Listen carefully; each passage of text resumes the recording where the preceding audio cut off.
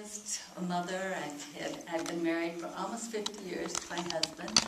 He just had a stroke a couple months ago, but he's doing well.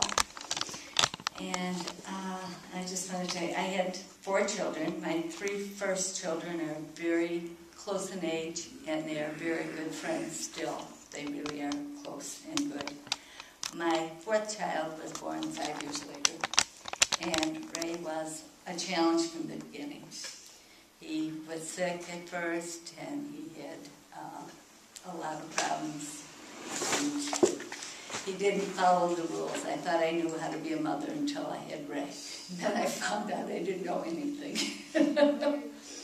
When he was 3 and a half, we were going to the concert in the park at Hodges Park one Friday night in the summer. And he was out under the sprinkler with this, just in a short-all and no shoes and socks. And I was watching him while I was making dinner, and all of a sudden he disappeared. And I went, well, he's around the house or went someplace. We looked for him for over an hour. We didn't find him.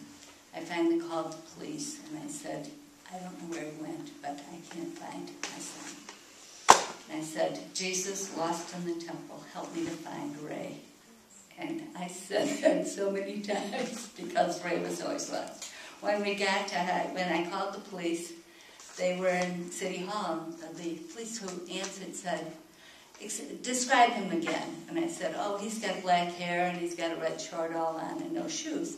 And she said, I see him. He's at the park. He is sitting there waiting for the concert. It was over half a mile from our house, and he was 3 and a half. Wow. Right. At 6, he did a better trick. He must have found somebody who was going on the train downtown. So he must have hooked up with somebody, because nobody asked him for ticket. He didn't have any money. He's 6 years old. And he took the train downtown, got off at Ogilvie, and walked to Michigan in the river where my husband worked. Now, I didn't know where he was. I'm hunting all over. He had been at a friend's, and they said, oh, he left, he went home, lunch or whatever. He never came. Where is he? So we had looked and looked, and I finally called Pat, and I said, you have to come home. I don't know where he is. I've got to find this kid. And he said, oh, wait a minute. Don't worry about him. He's here. He came to my office, and he found his way. He was 6 years old. He found his way to Michigan, and, so that was Ray. Ray was always lost. And always, from us, he knew where he was. He wasn't lost to himself, but he was lost. Ray had a lot of problems. When he was 10, he was diagnosed as suicidal. At 16, they said he was bipolar, and he went to an institution in Texas. But when he came back, he was doing well, and his medication was controlled, and he was really doing well. He went to Wright College. He worked on stage crew at things. He was stage manager for a couple of plays. He was the representative from the school at the International Kiwanis meeting downtown. He did that. So he did all kinds of, he was good. He frustrated us and confused us a million days in a million ways. Maureen was my other child, my 2 healthy children.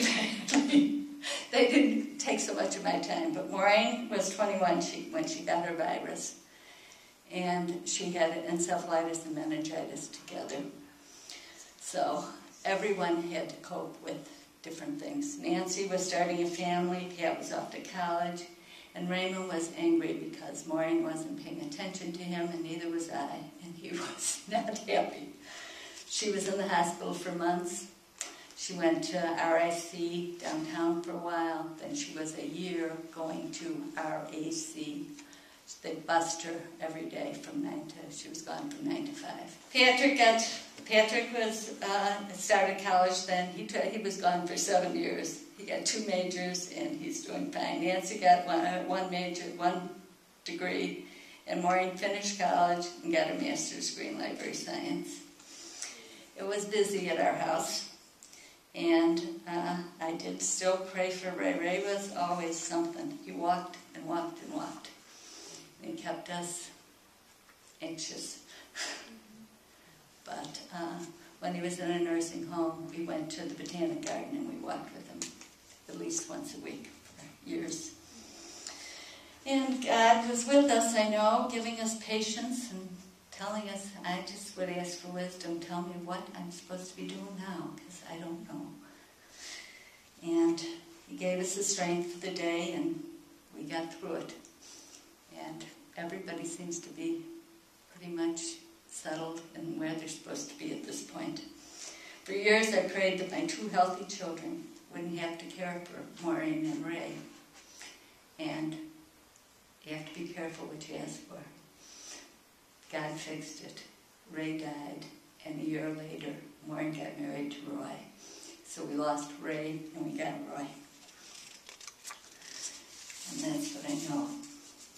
I just say my big tip is just love your children and accept their differences. They are not going to follow your path all the time. Be God-fearing and hope that they see it. Let them be themselves, and hopefully God will lead them on the path He chose.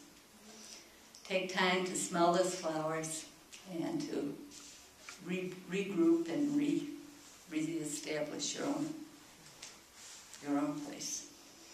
Seek God and ask for His help. He was smart.